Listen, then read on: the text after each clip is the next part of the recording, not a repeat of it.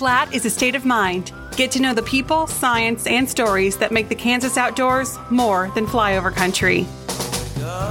This is Flatlander Podcast, presented by the Kansas Department of Wildlife and Parks and the Kansas Wildlife Federation. What I see on my journey is undescribable as the Bible.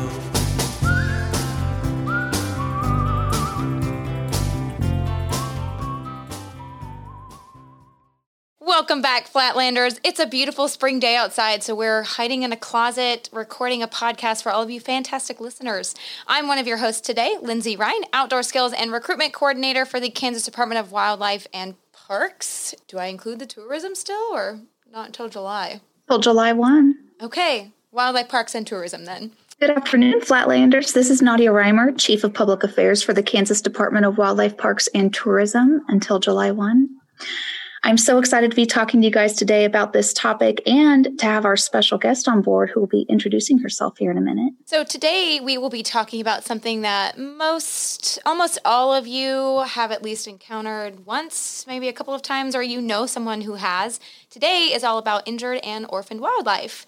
We are joined today with wildlife rehabber Kyla Beavers. And Kyla, I will let you tell our listeners a little bit more about yourself. All right. Hey, guys. My name is Kyla Beavers. I am a mammal rehabber for native mammals here in Kansas. I'm a mom of 4, and I work full-time for Rose Hill Schools. Live in Udall, so kind of out in the country, out away from Wichita, but still we get calls from all over the place. I've been rehabbing for about 4 years now on my own. I did it with another rehabber before that.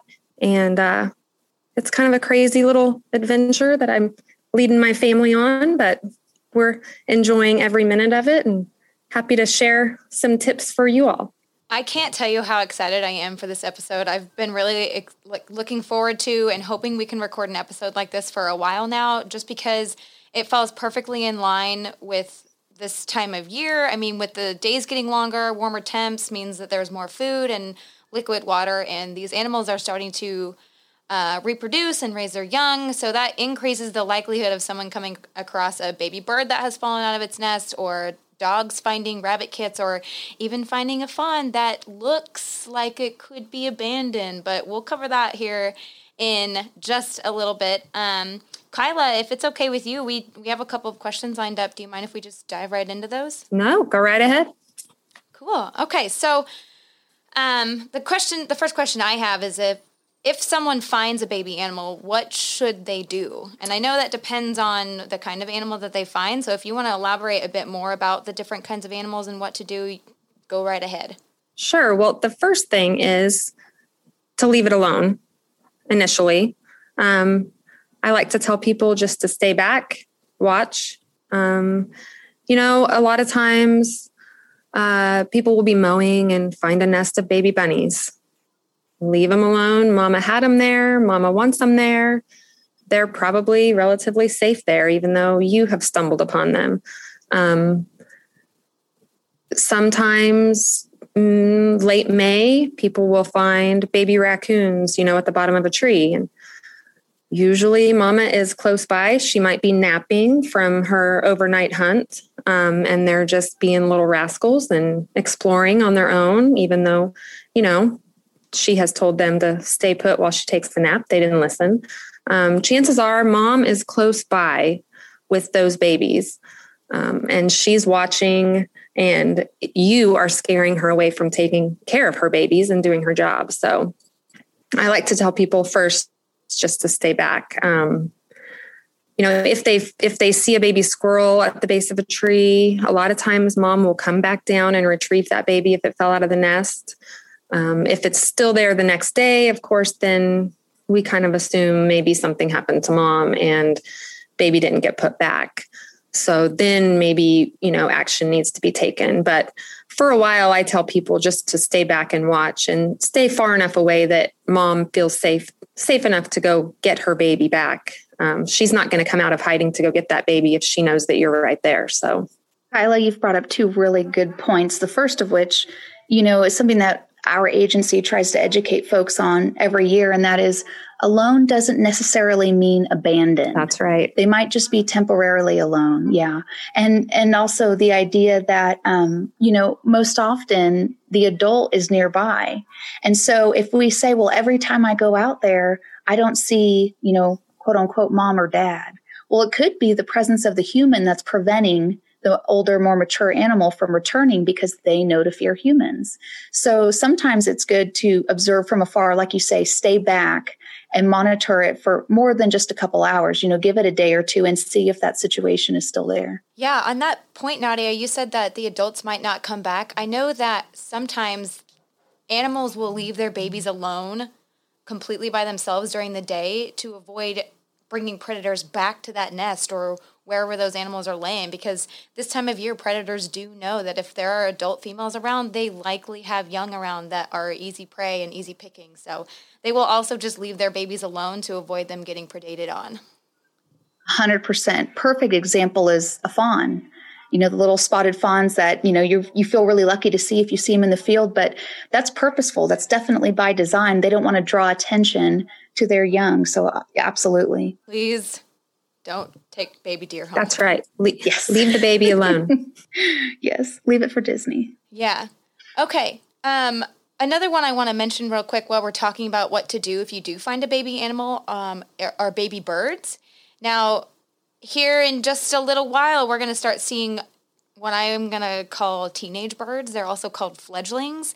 And these teenage fledglings are supposed to be out of their nest. They look like they probably don't have all their feathers. They look a little dorky with some pin feathers that haven't quite come in yet. But they're off exploring the world by themselves. Mom and dad, they're not very far away. They probably can't quite fly yet, so they just hop around and act like they can't fly away from you. So most likely these little birds, they're just fine. Mom and dad are not far away, and it's best to also just leave them alone. But they do look older. They're not tiny little naked baby birds anymore. They do have feathers coming in, but they're just off exploring and having a great time, and they don't need your help. Speaking of maybe needing help, Kyla, what would one do if they see an adult animal dead and they know that that baby is actually an orphan? What should they do? Should they actually find an orphan that they 100% know is an orphan? Yeah. So actually, one of the babies I have right now, that was the case. Mom and all of the other babies were deceased, and there was, one baby alive. So the first thing that people always want to do is feed it. Don't feed the baby anything. That's not the first thing that a wildlife rehabber is going to do. And believe it or not, that's not the first thing it needs. I tell people to keep it warm and find a rehabber. A rehabber will assess the situation and see if it's dehydrated, how malnourished it is, how long it's maybe been alone, if it's sick. There are many more steps to it than just bringing it in and feeding it. So the main thing I tell people to do is to keep it warm. Always use caution when picking these babies up. Wear gloves. A baby squirrel with its eyes open does have teeth, and it can bite. Same with the baby raccoon. Even at a very small size, they can be pretty fierce, and a scared baby is no different than a scared adult, and they can bite. So I always tell people to be careful, wear gloves, keep the baby warm, and call your local rehabber, call your local veterinarian. You can call animal control. They normally have some phone numbers of rehabbers to get in touch with, but don't feed it. Yeah, great points. Nadia, would you mind speaking a little bit on where people can find information on how to get in touch with their local rehabbers? Absolutely. So the department has done a really good job of maintaining a list of licensed wildlife rehabilitation centers in the state. And so Flatlanders, you can find that info by going to our website, which is ksoutdoors.com. Just look for that tab that says Wildlife and Nature, And then you'll see a drop-down menu. You just want to click on injured and orphaned wildlife and scroll to the bottom of a page. There's a PDF that will get you a list of all the, like I said, the licensed wildlife rehabbers. And typically you can find one in your area. If for some reason you can't, give us a call and we'll see what we can do to help you out. But on that note, most people think that our department actively goes out and rescues animals. And while there have been instances where, say, a bald eagle or another species is definitely in danger or injured, our game wardens or public land staff or state park staff will definitely intervene. But it's not something we typically do on a day-to-day basis. We like to leave that to the subject matter experts and the people with the facilities and the expertise to really take care of those animals. We simply just don't have the resources in place to care for animals at our offices. Yeah, I used to work at the Great Plains Nature Center in Wichita, Kansas, and we would experience similar things. And the public would bring us animals that they would find, maybe a bird that flew into a window and got hurt or injured itself. And we always had to send those animals to a wildlife rehabber because that nature center is not a certified wildlife rehabilitation facility. So they legally could not take those animals in and nurse them back to health and then release them to the wild. But these wildlife rehabbers are in place for a good reason. Kyla, could you talk a little bit on why the general public can't take a baby animal in and raise it for themselves? Raccoon babies are really, really cute, but they make horrible pets. Yeah, they do. I think, well, number one, wild animals do not make good pets. They, no matter how cute they are, they have wild instincts that are there to help protect them. And those wild instincts that will protect them are there to protect them from you. And eventually that animal is going to feel at some point threatened by the caretaker. And it's a bad situation for the animal and the caretaker. When people bring those babies in and raise them, especially a baby raccoon all by itself, no other raccoons, maybe their best friend becomes the family dog or the family cat. And then a year later, that raccoon is full grown and getting a little bit feisty and tearing things up. And the family decides, oh, well, maybe this wasn't such a great idea. Let's put him outside. Well, he's no longer afraid of the neighborhood dogs. And so he can't survive when he walks up to a neighborhood dog that isn't friendly with him. He's going to get himself injured or hurt. When we raise these babies, it's really important that they're raised with other species like them, and they develop the correct fear of humans and neighborhood pets for their own survival.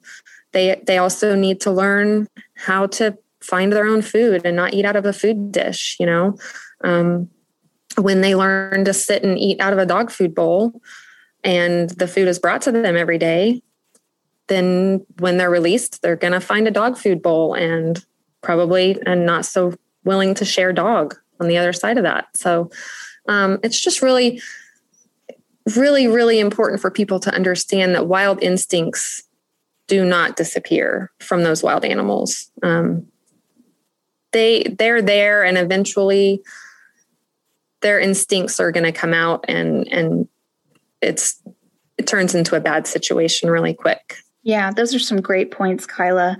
And something I'd like to kind of circle back to, we talked about birds, and that seems to be, at least for our agency, one of the most common questions that we get are, I found a baby bird in my backyard. What should I do? And I want to circle back to that for a few reasons. One, because we were talking about, fledglings and these teen birds and how they look so awkward. And the reason I want to touch on that is because they might look like they're injured. They're goofy. They can't fly well. And so it's very easy to mistake some of these birds for just kind of a goofy teenager who's just trying to figure out life and figure out their environment, figure out where food is, interacting with other birds. And there's even some species, killdeer as an example, the adult bird will often flap their wings and do these kind of crazy dances. And that's another, mechanism they have in place to protect their young. They're trying to distract you from where the nest is, from where the young are. So if you're, a well-intentioned, well-meaning person and you go, oh my gosh, there's this bird out here and it's flapping around like crazy, I think it's injured. It could be the total opposite. That's just a bird being a really good bird, distracting you from the young that are nearby. I've had several instances where we've had a few nests, house sparrows, robins that have laid nests, and we will find, cracked open eggs or even, young that are on the ground. Now, Kyla, do you maybe want to speak to how finding young birds in your backyard might be a slightly different scenario where there actually is something you could do, and maybe want to share that with folks? So, even you hear people all the time, oh, my kids brought home this baby bird and now they've touched it and mom won't take it back. Mom will most definitely take that baby back. If you can find the nest that baby fell out of, you can pick it up and put it right back in the nest. Mom will continue taking care of that baby. She wants her baby, just like if a stranger touches your baby, you're not going to just give it to the stranger because they touched it. You'll take your baby back. Same thing with baby bunnies. Just because your kids picked them up and touched them does not mean that mom is not going to take those babies back. You can put them back, and she'll keep taking care of them. So I always tell people to look around, try to find a nest.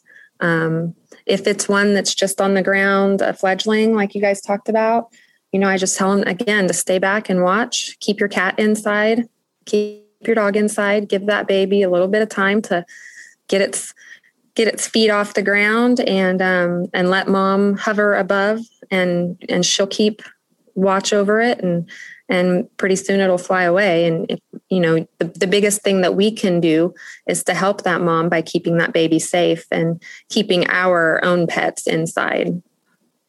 Give it a little bit of time. Absolutely. And Flatlanders, sometimes you're going to encounter, or maybe you already have, where you find the nest, but it's way too high. And you're like, there's no way I'm going to be able to get this little bird back in there. So something really neat that you can do is just get a little plastic bowl, something that, you don't mind kind of giving to nature, so to speak. And you can just fix that onto the tree or put it near the tree where know the nest is. So just getting the bird as close as it can be to the nest is your second best option. I've done that before. We've even had some birds that have made nests on the side of our house, and there was no way I was going to be able to get the bird back into that little crevice.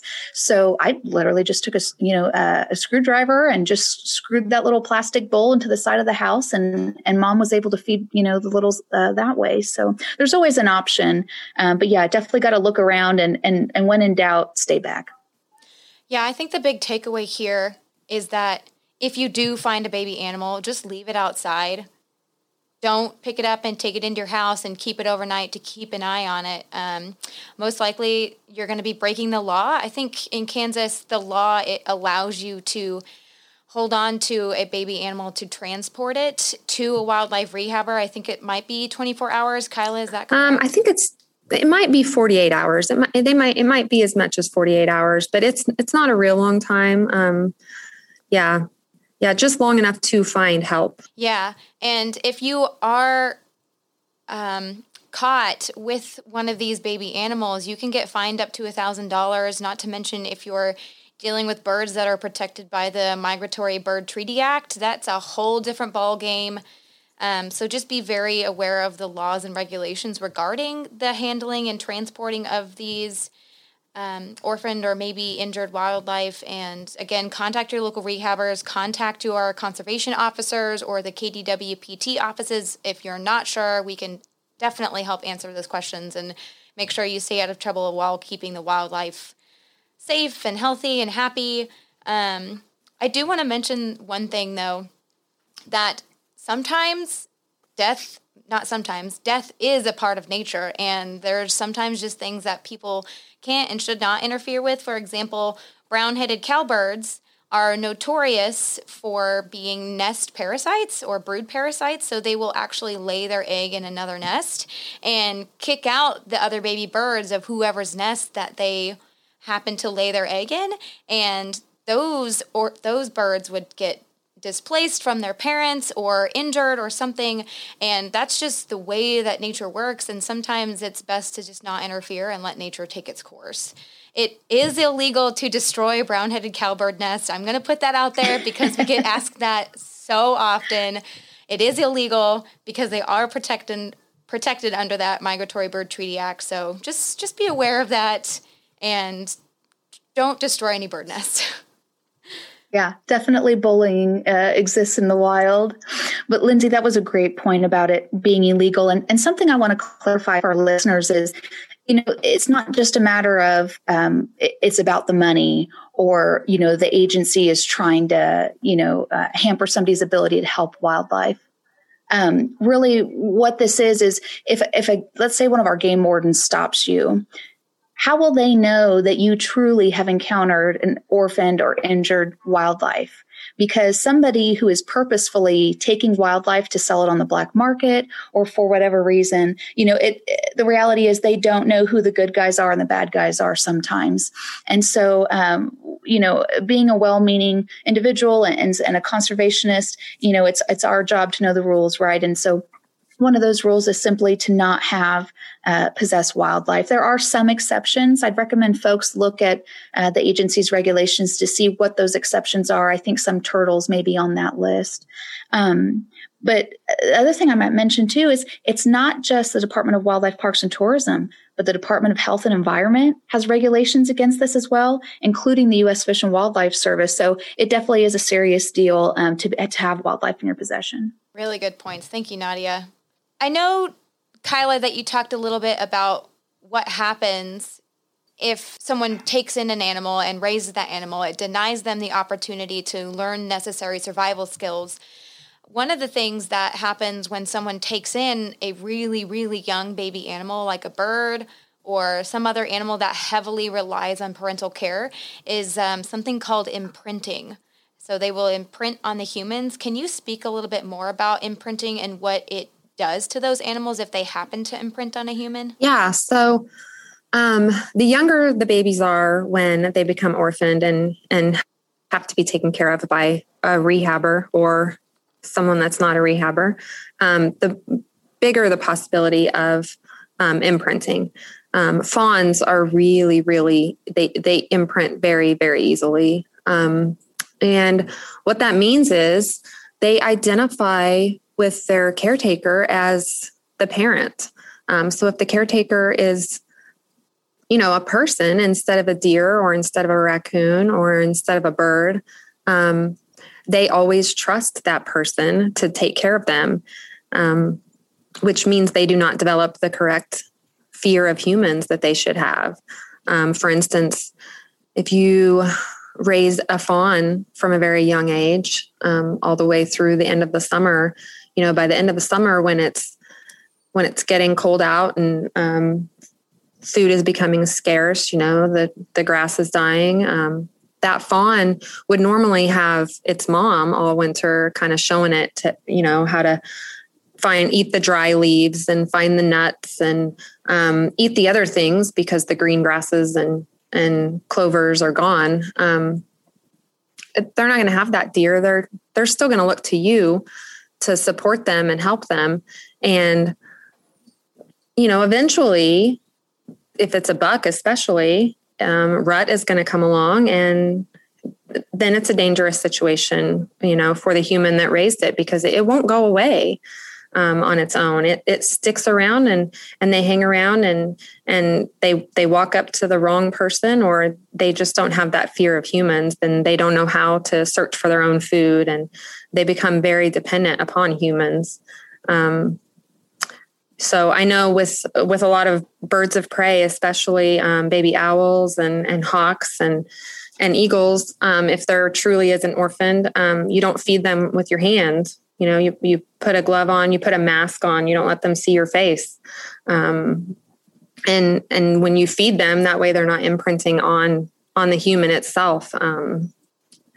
So, there are things that rehabbers have to do to make sure that baby is going to grow up to be wild and not dependent on people, because the last thing that we want to do is release an animal into the wild that doesn't have a fear of humans and depends on humans for food. Oh my gosh, Kyla, I'm so glad that you brought that up about them becoming dependent on humans, because not only will they depend on humans to just give them handout foods or food for handout, but they will also defend their territory against humans, because they think any human walking by is trying to take their territory or take their mate or destroy their nest or something like that, depending on what the animal is. But if this bird, for instance, has imprinted on humans and it's released to the wild, it will attack people walking on sidewalks and parks or wherever it happens to find a place to settle down. It will just attack human beings, thinking that they're a major threat to them when normally they wouldn't be considered a threat like that. And it just would not be a very good situation for the bird or the human, because people can get hurt that way. Yeah, one of the most common examples that I've seen over the years has been these really crazy videos where people have raised a deer fawn, and if it's a male, just like Kyla brought up, rut comes around. And like we've said, those wild instincts don't go away. So when it's time to breed, that instinct is strong and it is there. And we've seen it time and time again where people who have raised male fawns, bucks, and the rut comes and they get aggressive because all of a sudden you're no longer a caretaker. That's never our role to begin with. You're competition. And you're in the way of them breeding and getting to the females. And so just like you said, things can turn pretty serious pretty quickly. But something that we've kind of circled around, we haven't really addressed this just yet, but I think it's so incredibly important to talk about is disease, especially as it relates to releasing animals back in the wild. So a great example of why, again, it just doesn't make sense to intervene us as humans is chronic wasting disease, right? So one of the things that, we're trying to combat as a state is slowing the spread of chronic wasting disease. And that's just one disease out of many that, select species can carry. But, rabies, brucellosis, giardia, hantavirus, raccoon roundworm, histoplasmosis from bats. I mean, there are all kinds of diseases out there. And our agency has a staff member, Shane Hesting. Shout out to Shane. He's our wildlife disease coordinator, extremely intelligent individual. And it just takes a short conversation with him to just say, okay, I'm never going to pick up wildlife if I don't have to, because he can tell you about all the dangers that are out there. But going back to releasing the animals, because that's also a reality, right? When we take in an animal, or if we're thinking about taking an animal, it should be theoretically with the intent of re-releasing it. But there's a risk with that as well, apart from just the animal being, having imprinted on humans, but disease. And think about it. If we are unknowingly picking up an animal in one area that potentially carries a disease, and then we release it in a different area because we think it's better, or, we don't know where the animal came from, you have the potential of spreading a disease to a new area where it may not exist yet, chronic wasting disease being one of them.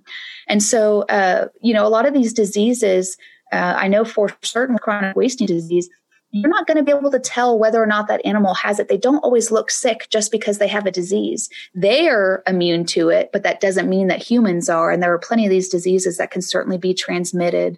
Kyla, is that something, that wildlife rehabbers, do as much time spent on educating, when people bring in an animal, do we ever talk about disease or the other risks of what they need to look out for? Yeah. That's a big part of it, like the baby raccoon I have right now with mom being dead. I immediately said, well, did mom look like something attacked her?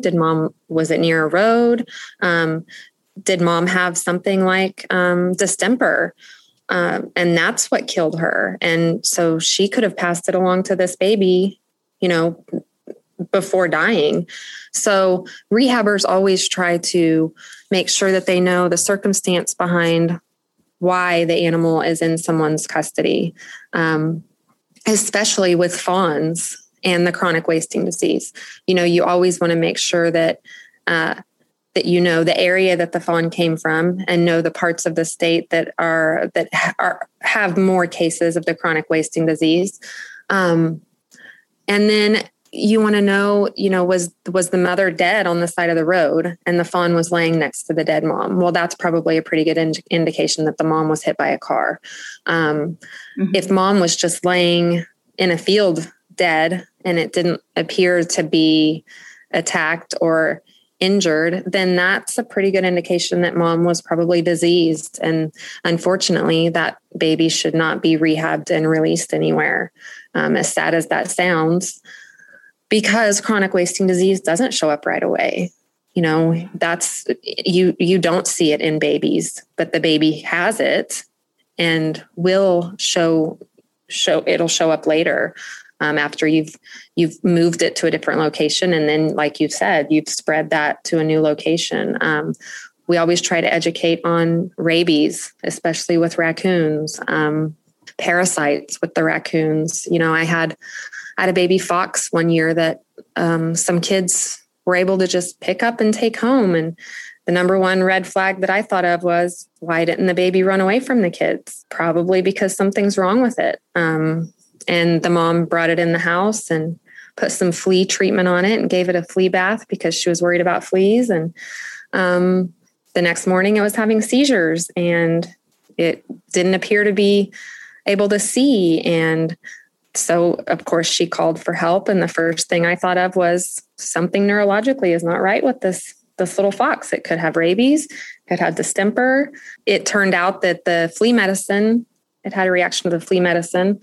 But it was also just completely filled with parasites, and it took a lot of care to get it well. But that woman had that baby in her house overnight with her kids and didn't give it a second thought until the next day when it started, acting sick. And so, people, everyone's intentions are good in the beginning, but they don't realize that, the roundworm that raccoons carry, it doesn't make the raccoons sick, but it can make everyone else sick. It can make humans sick. It can make your dogs sick. It can make your cats sick.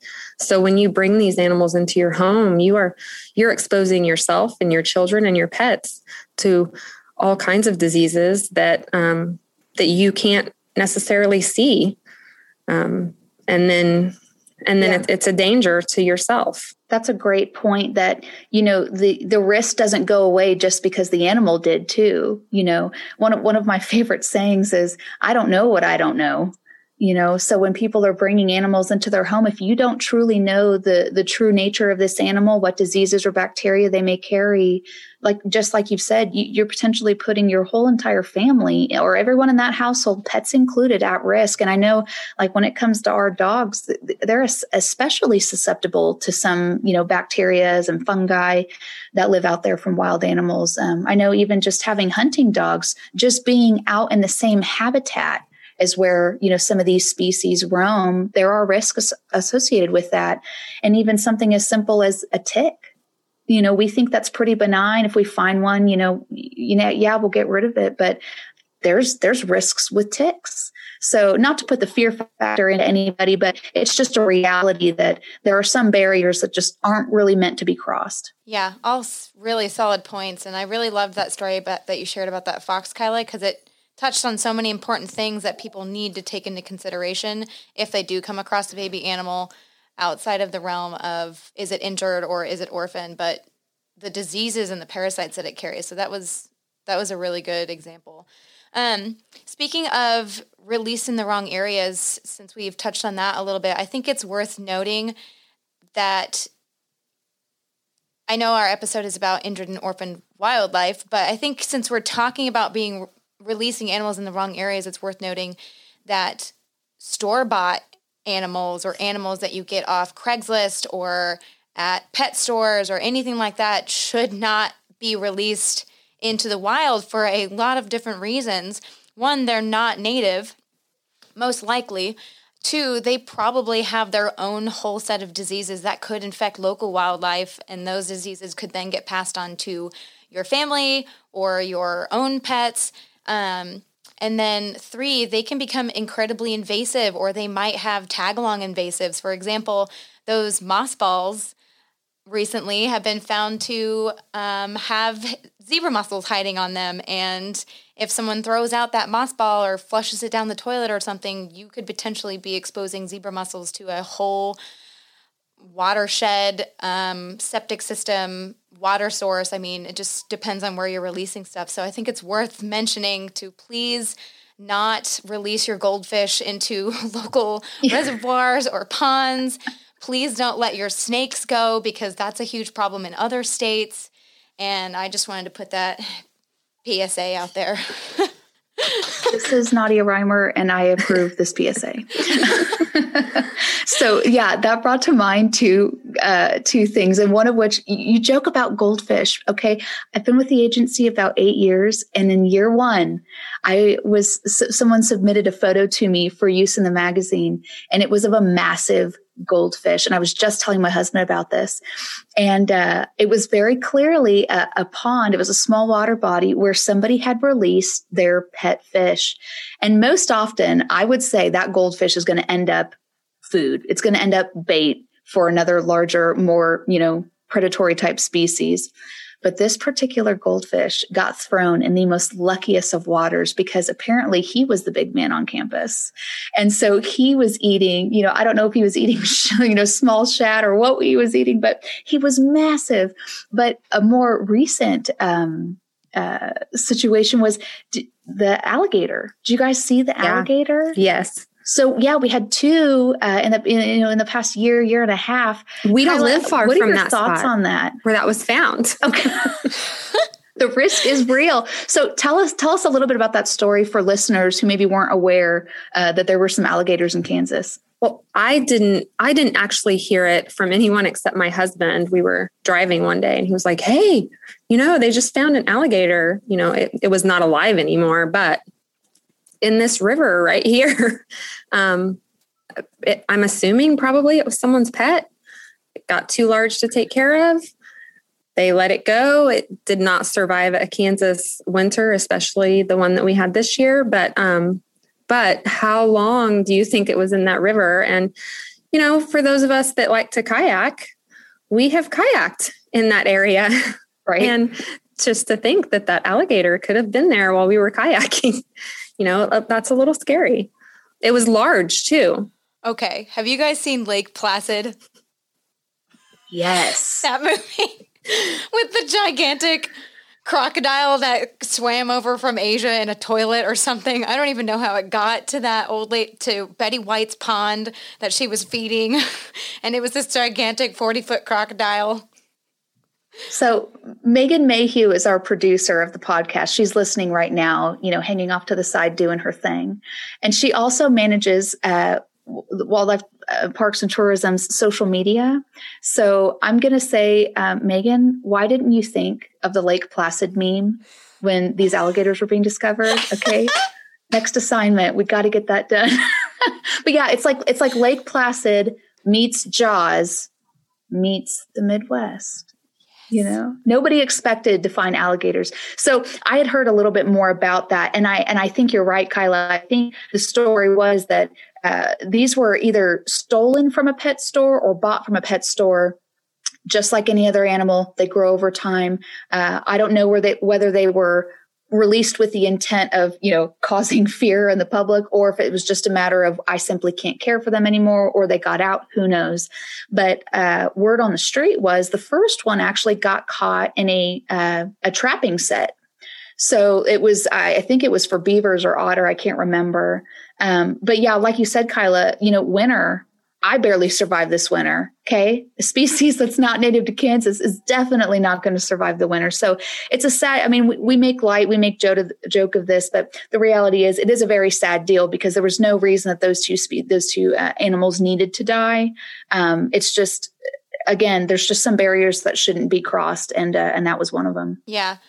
I know we've been talking a couple of sad stories here in the last few minutes, but I want to turn the table a little bit. Kyla, could you talk a bit about the success stories that you've had as a wildlife rehabber? I know the true success is leaving those animals where they are, letting them grow up to be wild animals, or letting nature take its course. But can you talk about the success rate of taking animals into your care, and tell us any fun or happy ending success stories that you've had rehabbing native wildlife? Yeah, every year is different, but there was one year that I got in two little raccoons. Mom had taken them fishing in someone's little fish pond in their front yard, and the person's dog killed Mom, and babies were left behind, scared in the tree. So they were late babies in the season, and so oftentimes with late baby raccoons, they need to be soft released. So when I soft release, at the end of the year, I soft release those at my property. And what that means is at the back of my property, I've got a place that they can stay and hang out and come and go as they please, but I still provide food throughout the winter to make sure that they're finding enough to eat on their own, maybe not. And if not, I've got them covered. But they're not near the house. They're back away from everyone. So I did the same thing for these two little guys. I knew exactly where they were staying. They were doing everything correctly, still coming and eating, but still staying in their own tree. They weren't even staying in the shelter that we provide for them. They had found their own tree. They wouldn't come down the tree for anyone except for me, which is typical. If they would hear me, they would poke their head out. If anybody was with me, they would stay hidden. But in December, we came home one evening and the dogs were barking, and my husband said, "Well, you've got a raccoon right here in the front yard in the tree." And so it was dark, and we go out there, and sure enough, one of those, not so little babies anymore, was in the tree, and we put a flashlight on her, and she had a very obvious broken leg. The bone was coming through the skin, bad break. And, we didn't know if she would accept help, if she would be aggressive toward us. We didn't know what to expect, but she came down the tree once we put the dogs in and came right to me, and I took her inside, and that was a long rehab process. The vet was able to put pins and a plate in and fix the break and straighten the leg out. And then she had to learn to use it again. She was in the house and with people a whole lot longer than she should have been.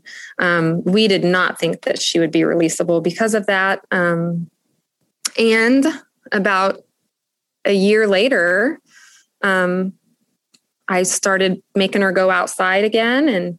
And the more time she spent outside, the more time she wanted to be outside. She didn't want to come in the house anymore. And pretty soon she was being soft released once again, all over again. And she stayed close by this time in our barn and would come and go. And pretty soon she didn't need us to leave any food out, or cookies or anything. Pretty soon the bowl was empty. And if she would hear us, she would dart out of the barn and not have anything to do with us. And so, for me, that was one of those, it's a sad situation sometimes when that happens because you've gotten really attached, but it's so gratifying knowing that I did my job. She grew up and she learned how to take care of herself, and she didn't need me anymore. And we didn't know if that would happen with her. We were afraid we were going to have to keep her long term. And that's not an ideal situation. When we talk about having them for pets, they're mischievous, they get into things, they need lots of activity. And you can't provide that in your house. There's no way if you want to have a house, because they'll tear everything up. So the alternative is that they don't get the exercise they need. They have to stay in a cage. That's just not a good life for them. So it was very, very gratifying to see her finally find her way and get that leg fixed and be able to do that. Good. That's a really awesome success story. And I thank you for sharing that. And these stories that you've been sharing have been pinging all these questions in my mind. The first one I want to ask you is, how do you know when an animal is ready to be released? Like, are there certain characteristics that you look for? How do you know if they're not going to be able to be released depending on the way that they're behaving around you now? Can you speak a little bit on when you know an animal can be released or if it never can? Yeah. Well, it's tricky and it's different with every animal, but the number one thing is, like I said before, I have 4 kids. And so they sometimes have to help with these babies and help feed them and help take care of them. The less human interaction the animals get, the better. But sometimes that's unavoidable. Right now, the 2 that I have, I'm able to exclusively take care of them. But, there are times when other people have to step in. So when the animals toward the end of the summer are fearful of anyone except myself, that's a good sign. If any of the kids go out to help me feed and water or clean cages, and they run and hide or they act aggressively, that's a good sign. We like to see that. And then 2, when I leave, like with the ones that we stopped release, when I'm leaving food out, if that food is no longer disappearing, then I know they're finding enough to eat on their own. One of the things that we do with the raccoons is we provide fish for them to actually catch. We don't put the food in bowls anymore. We put it in logs and under things. Same thing with the squirrels. We don't feed them out of a bowl. Once they're out in a pre-release enclosure, they have to find their food. We hide it in different places.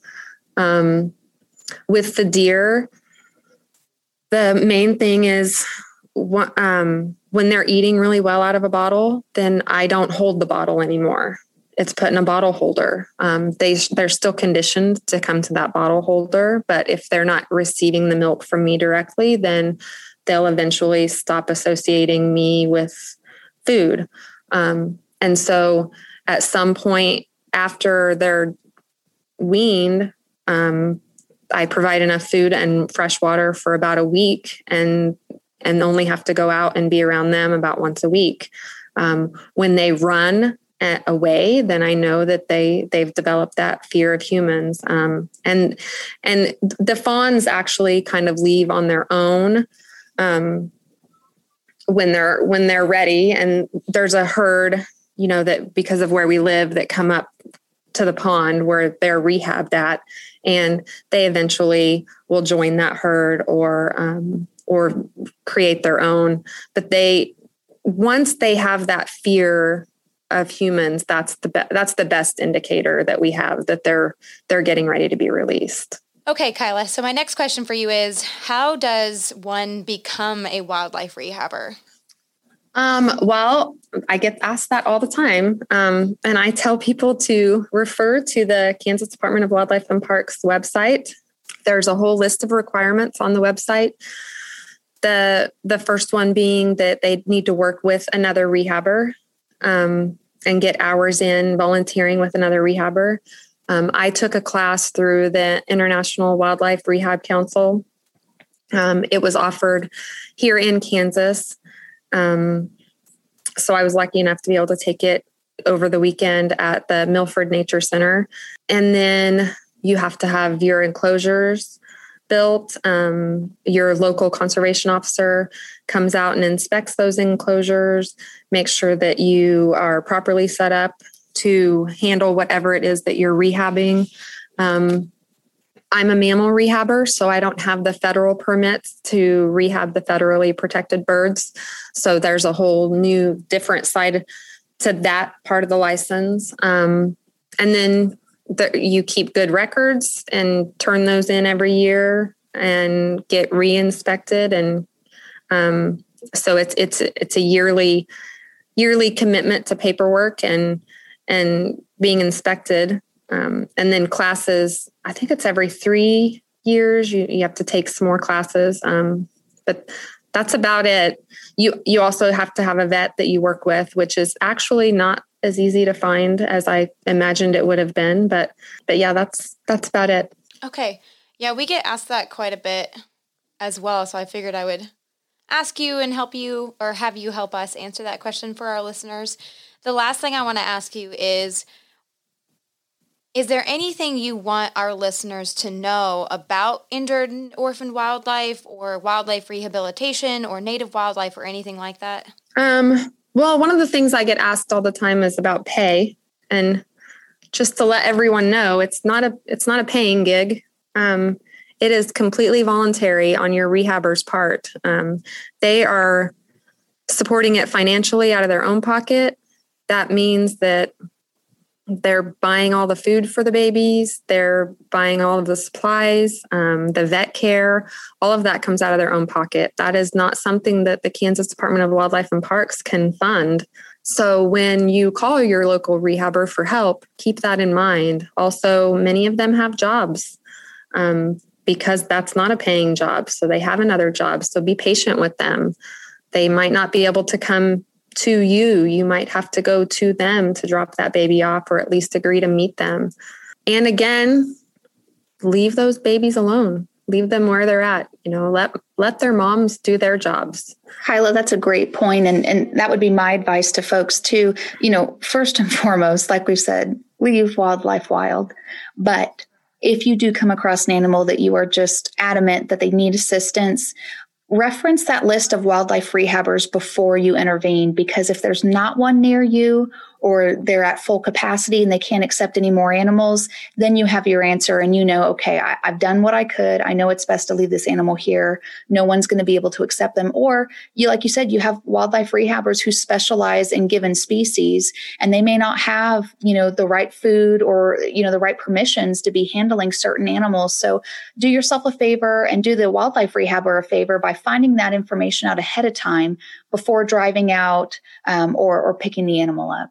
So I might just throw one more last thought in, and it's something that's been floating around in my head is, again, this is hard for everybody. Even people who work at, wildlife parks and tourism, it's difficult to watch animals suffer, or what we think, is causing them pain or discomfort, or, abandonment. But something that we have to remember too is that, humans are not wildlife and wildlife are not humans. And sometimes we put our own emotion and our own thoughts into a situation thinking that the animal is like our dog and they're going to be having the same experience as a household pet that's lived with us their entire life. And that's not necessarily true. It's probably very rarely, if ever, true. But let's say you really enjoy wildlife like us. We love wildlife, or we wouldn't be doing what we do. There are tons of opportunities to get near wildlife and view wildlife. That's a huge part of what our agency is all about. So I strongly encourage you to get out to our state parks. We have 28 of them across the state. Get out to our nature centers. That's where you really can get up close and personal with animals and learn about them. Most of them are free. They have great activities for kids, many, if not most, at no cost.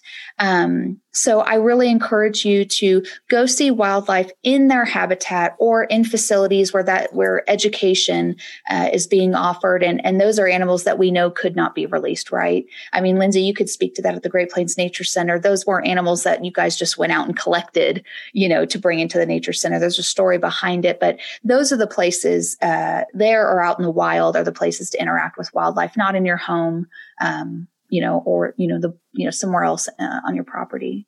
Yeah, absolutely. I'm really glad you brought that up. All those animals at the Great Plains Nature Center are there because they cannot be released to the wild.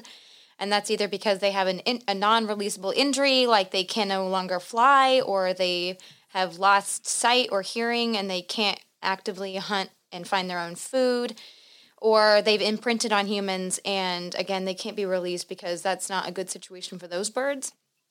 So these animals weren't just collected out in the wild. They were brought to the Nature Center because they couldn't be re-released, and that's their only other option other than being euthanized. So those animals are in the care of humans now, unfortunately, because something happened or a human intervened and they can't be released anymore because of that. But we are coming up on an hour here, and I think this has been a really awesome, educational, and stimulating conversation. And I want to thank Kyla so much for taking time out of your busy day to speak with us about injured and orphaned wildlife. If you have any questions about the subject, you can reach out to us via email. You can always message us on Facebook. Our producer, Megan, will get back to you as soon as she can and hopefully answer any questions that you have about wildlife that you find. And be sure to follow us and like us on Instagram and Facebook, and follow all the up-to-date information that's being posted on our social medias. And get out there and enjoy Kansas. It's a beautiful spring season, and the weather's fantastic. And go out and enjoy your not-so-flat state. Thank you.